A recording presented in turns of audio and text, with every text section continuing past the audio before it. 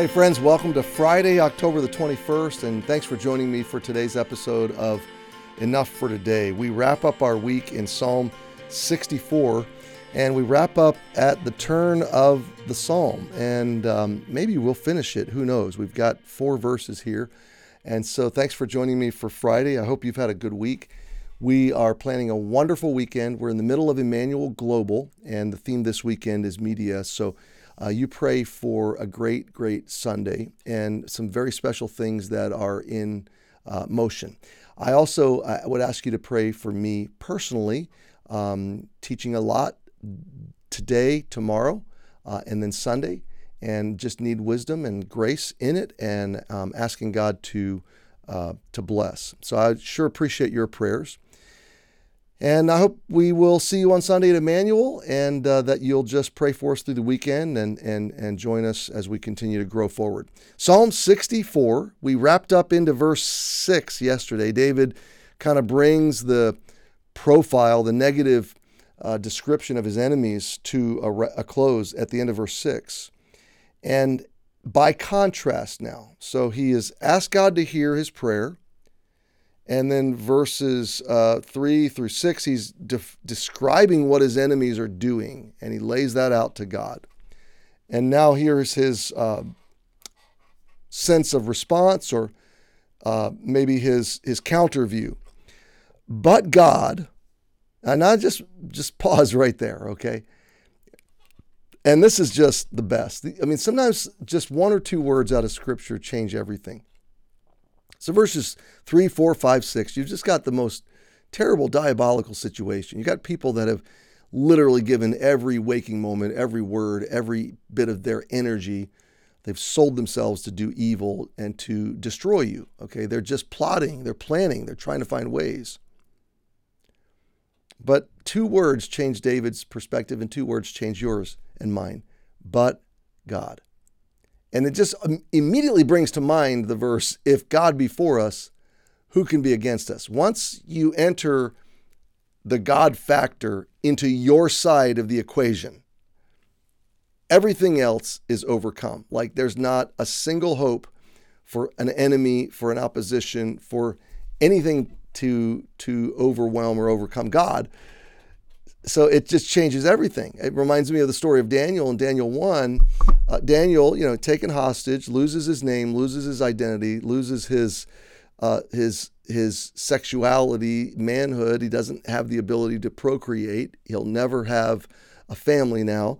He's lost his homeland, and he's enslaved in Babylon, and he's a leader in training because he's brilliant. And in the middle of all that, he's going to be forced to eat meat offered to idols. And he purposed in his heart, he just had to make a decision about a line he would not cross in honor to God. And I love the first 2 words of verse 9. Now God. So you've got the king operating, you've got Daniel responding, but deciding to honor God. And then you've got now God. And that's kind of what we're here to see in verse 7. But God. Think about how terrible the situation is in verses 3, 4, 5, and 6, and how everything changes on that little hinge of but God. And look at what God's going to do. He's going to shoot them with an arrow. Okay, so where's this imagery come from and why? Well, first of all, the imagery is words. Secondly, the imagery is being pierced and shooting an arrow. He's already used that imagery in verse 3 and verse 4. And so God's got a bow. God has a word, and he can shoot an arrow too. But he's got a bigger bow, and he's got a bigger arrow, and his word is absolutely authoritative. And he spoke the worlds into existence by his word. So when God chooses words, they're powerful. When God chooses words, they're authoritative. When God chooses words, they are transformational, and they are overwhelming and victorious. He speaks his will into existence. And so God's got an arrow. God's got a bow. He's going to shoot them. And suddenly they shall be wounded. It's going to be sudden. God's going to sweep in and deal with David's enemies, and he knows they will. And it's going to bring them down. Verse 8, so they shall make their own tongue to fall upon themselves.